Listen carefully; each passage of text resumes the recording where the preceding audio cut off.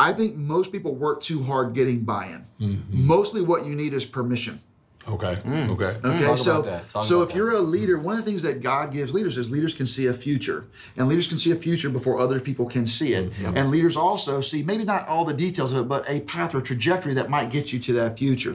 So that's what leaders do, is they move people from where we are along this trajectory to the future that God's shown us that we believe can happen. And so you don't have to have buy-in about the future. You need permission. Part of permission is resources, which is why a network like Send is so powerful. So good. Because not only do you have permission, okay, I'm not sure if I believe you're going to go where you think you're going. I'm not even sure I'm going to go all the way with you. But you know what? Give it a shot. We're not going to stand in your way. And then Send and some other partnering churches come around and go, we'll resource you. Family, multiplication, restoration.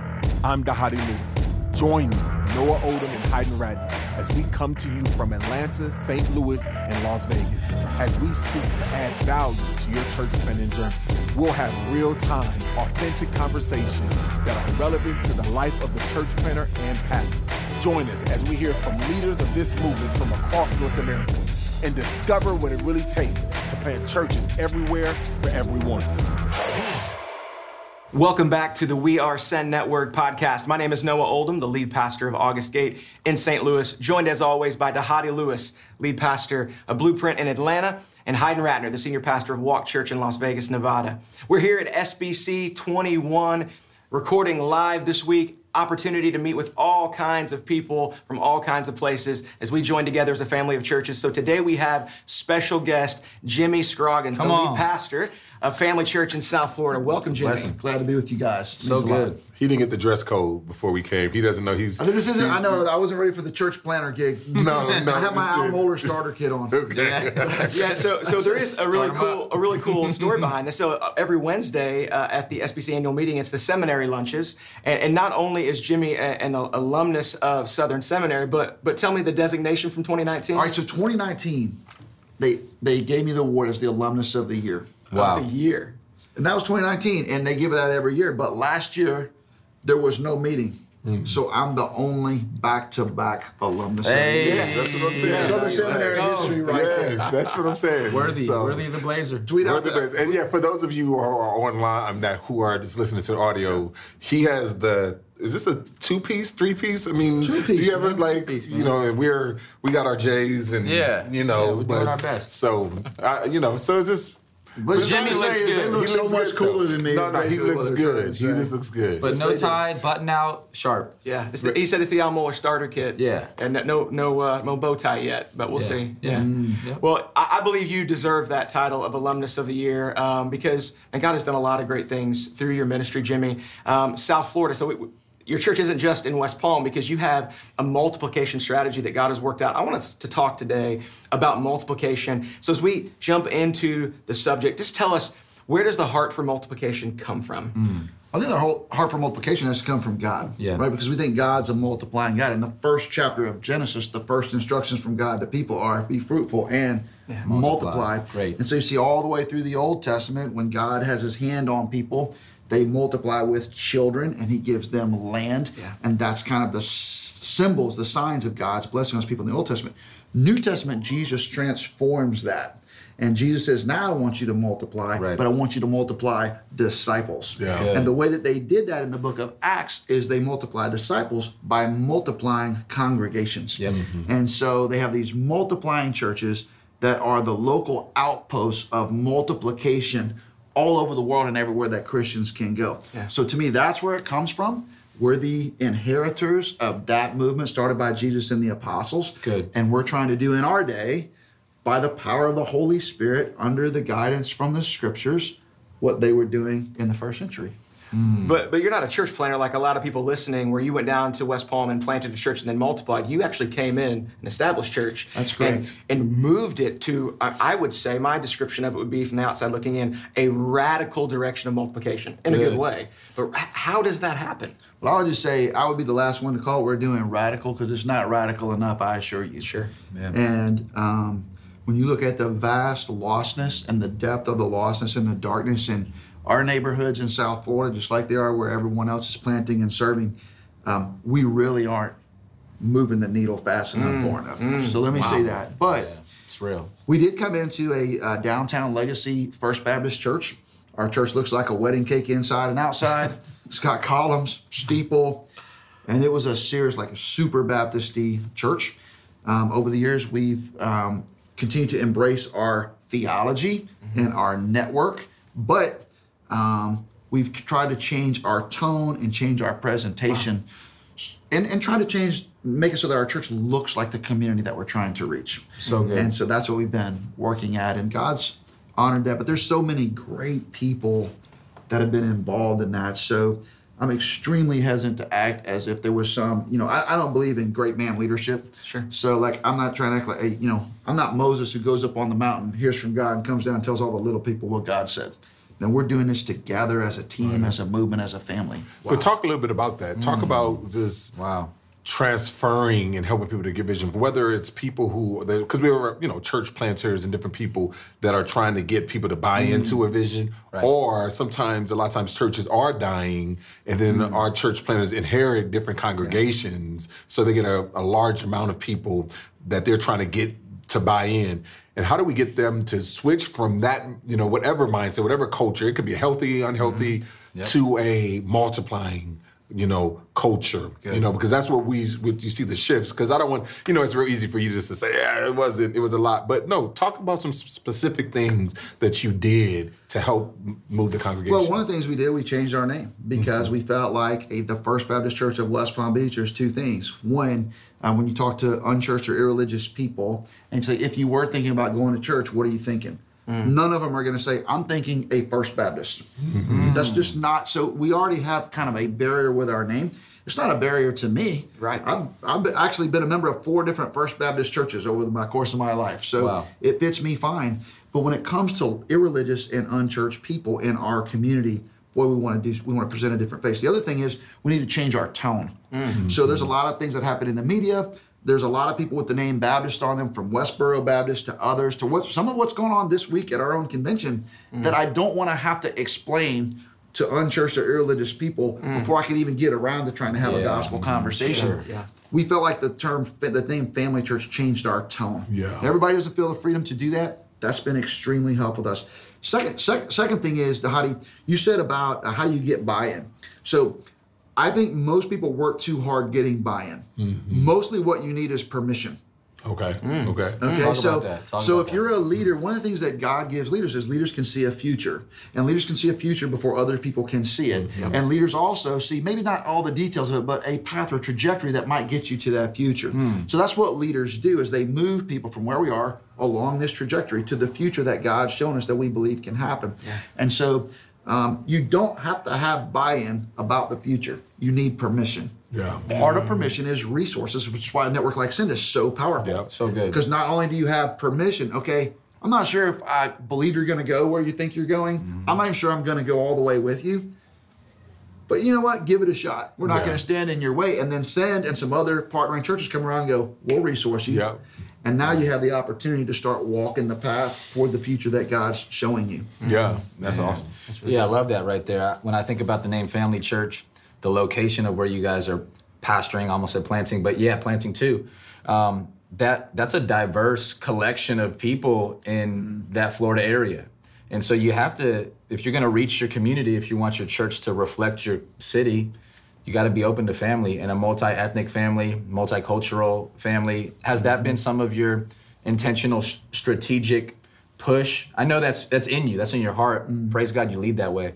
But have you tried to be intentional to try to have your church body reflect your community in that way? Yeah, so we've worked really hard at trying to make sure that the leadership of our church, who's preaching, who's leading music, lay leadership, looks like the community we're trying to serve. Wow. Now, fortunately, we live in a place in South Florida that's not only diverse, because every urban area is diverse, but it's integrated. Okay, not every cosmopolitan area is integrated, but it's integrated. And there's a difference between those two words. Big difference. Okay, that's so good. Like Louisville, where I lived before I moved to West Palm Beach, was highly diverse, not integrated. Interesting. By and large. I moved to South Florida.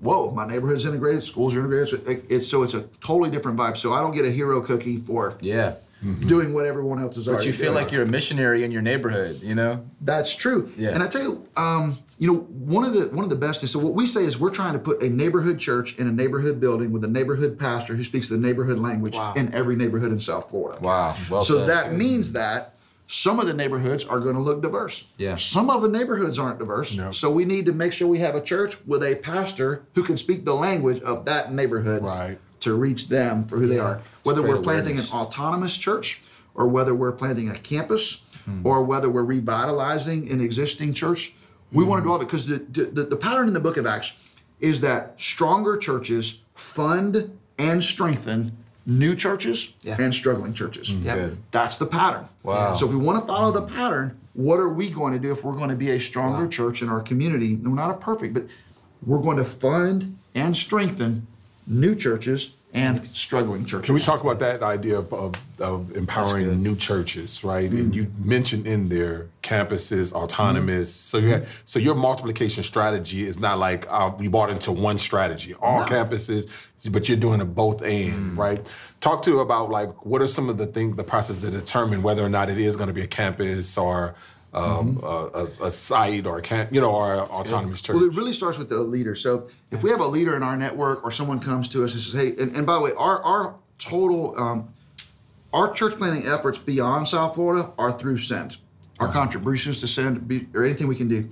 Our hands-on church planting is only South Florida. So we just kind of said, this is our mission field. This is where we're pouring beyond the cooperative program, what we give to Annie Armstrong. We're gonna go South Florida. Yeah. So my buddy calls me from Boise, Idaho. Man, I'm planting a church. I'm like, man, praise God. I love you. I will pray for you. We're funding you through Send.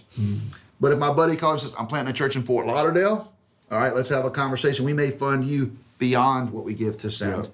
So we're willing to fund. So lots of time the leader wants to do it their own way. They don't need a lot of coaching from us, maybe a little. But I mean, they're autonomous. They've got a vision for it. What we want to do is pour rocket fuel on a fire. And so let's see if we can help it go. But some guys say, I would do a lot better in the structure that you have in the Family Church Network. I need some help with my preaching. I need some help with my backroom processes. And we'll give a lot more if they're a campus than we will to an autonomous church. And then some people are, sometimes these churches come to us and they're struggling and they say, hey, we're struggling so bad, we need to be adopted into the Family Church Network. We need to become Family Church. That's our best path forward. Yeah. And we're willing to do that, but that's not a requirement. We also strengthen churches, whether they become Family Church or not. How many people are in the family churches? How many family churches do you have? 13 right now. We'll have 14 or 15 probably by the end of the year. Okay. Wow. And how do you keep that connection between the pastors and the leaders to be family? Like, is it a dysfunctional family? Maybe ask me. You probably better ask some other people besides me. I really don't think that is. I actually think if you came to Family Church and talked to anybody you want, they'll all say it's not perfect because nothing is. But the word family is not just a word. I mean, it's a Bible concept of how we're supposed to relate to one another. Because we think our identity as Christians has to rise above any other identities that we have. It's got to rise above our ethnic identity, cultural identity, national identity. It's got to rise above all, even our blood family on earth. Our Christian family has to rise above. And so as we think about that and talk about that, we just want to treat each other like family. We just want to love each other like brothers and sisters, truly care about each other. And so, I have 8 children. And I love my children. Did y'all just hear that real quick? Yeah. He dropped it. Hey. Yeah. We're not good at birth control. I don't know what to tell you. Well, praise God. That's awesome. But when I knew it was a lot, but when I sit my 8 children around the table, they're all biological. None of them are twins. And so they have a family resemblance. Yeah. So good. They're proud to be part of the Scroggins family. But they want to be their own people. Yeah. And I want them to be their own people. That's good. I want them to pull for each other, cheer for each other, help each other. I want to be proud to be a part of Team Scroggins. At the same time, they got their own personality. Some of them are good at sports. Some of them aren't. I don't know. Some of them are smarter than others. Better at school than others. Not smarter, better at school. All right. Taller, shorter. Yeah. Work your gift. And yet, Hayden, if you came to my house tomorrow and came and visited us and sat down and you got to see my kids, none of them would look alike, but you'd go, That's a Scroggins. That's a Scroggins. That's right. That's what I want to be having in our network. That's good. That's good. So you talked about this compelling vision of every neighborhood in South Florida, and I love that. I used to live in South Florida. I was Where'd you live? A stint in Hollywood. I lived in Davie. Right. My father-in-law was pastoring, and I know there's a lot of neighborhoods. Oh yeah. And so, as you've said in some past writing that you've done, the math doesn't work. So if you're gonna plant all these churches and you're gonna reach into all these neighborhoods, what's that leadership model have to look like? Is it just the traditional, let's go to seminary and find some guys, or what is it? Yeah, so I think we've got a couple of things. We're gonna always have the superstar launch large church plant. Yeah. Okay, that's kind of our staple. We've seen that succeed. Those are the ones that speak at conferences, they write books, and they're really good at, and we need those because those become anchor churches in new places.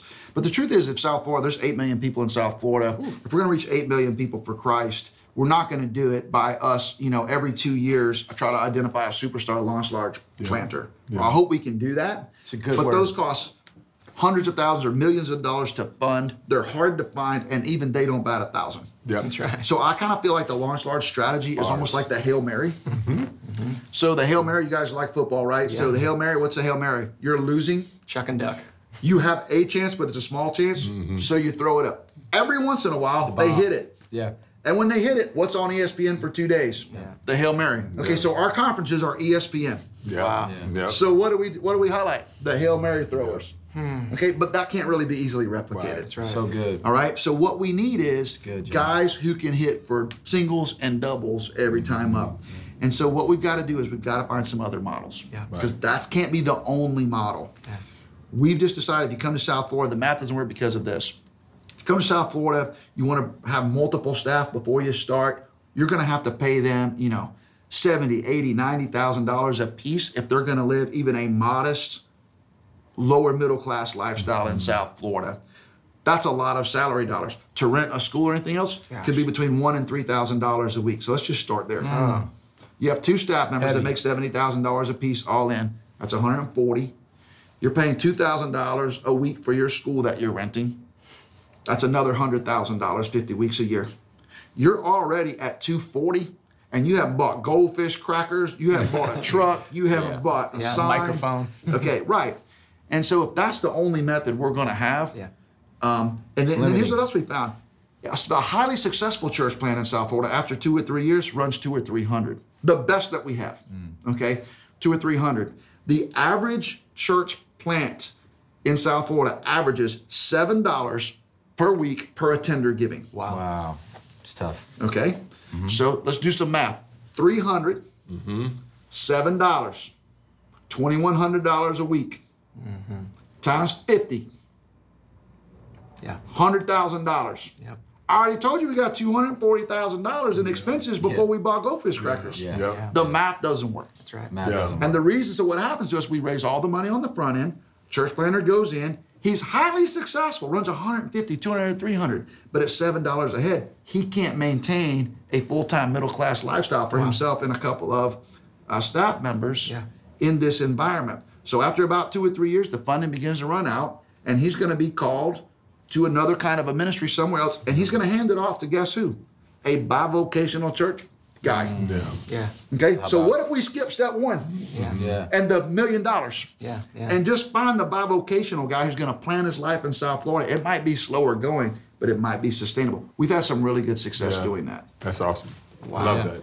Yeah, that's similar context that I've heard Dahadi really share from what That's you guys are Dahadi's doing. game. You've been playing for 20 years. Come on. Yeah. Well, I mean, It's your heart, I mean, part of the reality is just messing up so many times at the very beginning. Yeah. It's just kind of like, because early on we were going in and I was like, man, let me front load them, and we was getting them $3,000 and $4,000 a month, and and all those things, and then they would get in there in these neighborhoods, and then after the couple years were over, they were like, all right, well, what am I supposed to do? Like, I'm success. We got people coming, but these are not people who are able to give. And so what happened was like, well, am I a failure? The pastor felt like he was a failure because he wasn't able to get sustainability, and then, or he felt really guilty, or or the sending church felt really guilty because it was like, or you're not going to support us. We need different models. We need 10-year runways. It was like, well, we can't, like, we don't have it like that where we can just give you.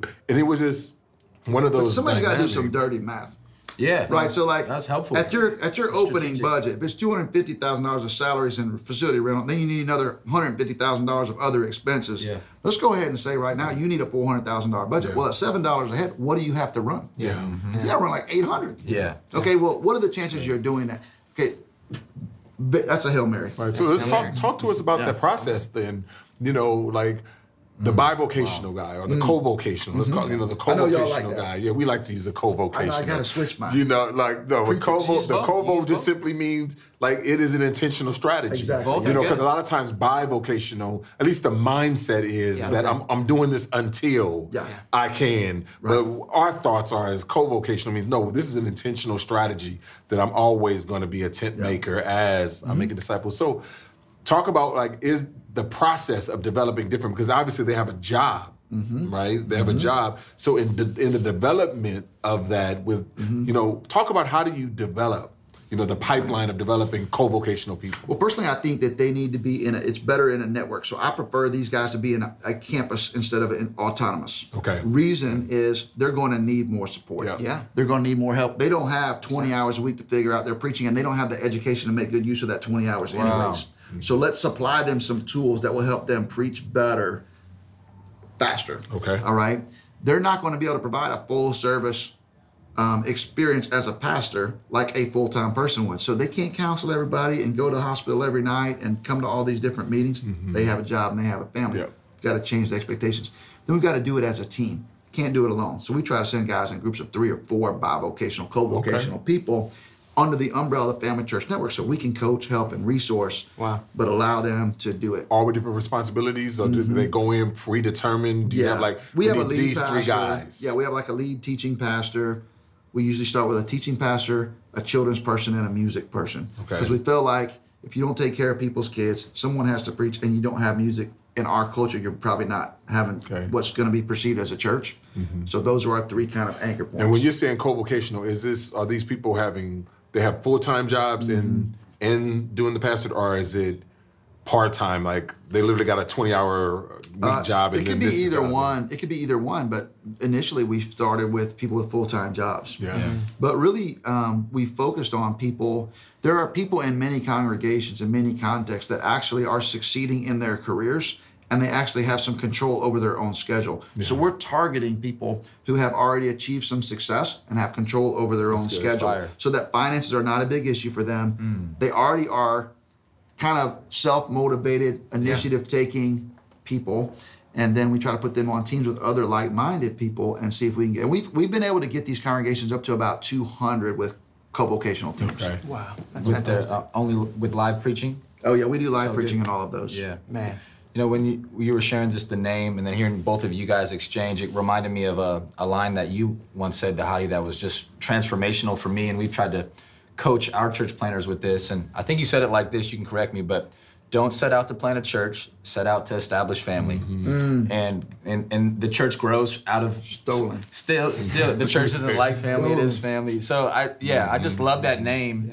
And in the context of church planting, which is what we're talking about, strategically, don't set out to just start a worship service. Set out to establish a family. That'll come. Man, I love it. And I love that. That's out of your heart. Man, this is so helpful. I think we want to see a healthy multiplying church in every community across North America. And so we have to be thinking multiplication. So I pray this episode helps spark something in the hearts of our planters and leaders as they listen. Hey, thanks for joining us for this episode of the We Are Send Network podcast. As always, if you want to know more about planting with Send Network, you can text the phrase Send Network to 888-123. Send Network, 888-123. Check us out at sendnetwork.com. We're here, SBC 21.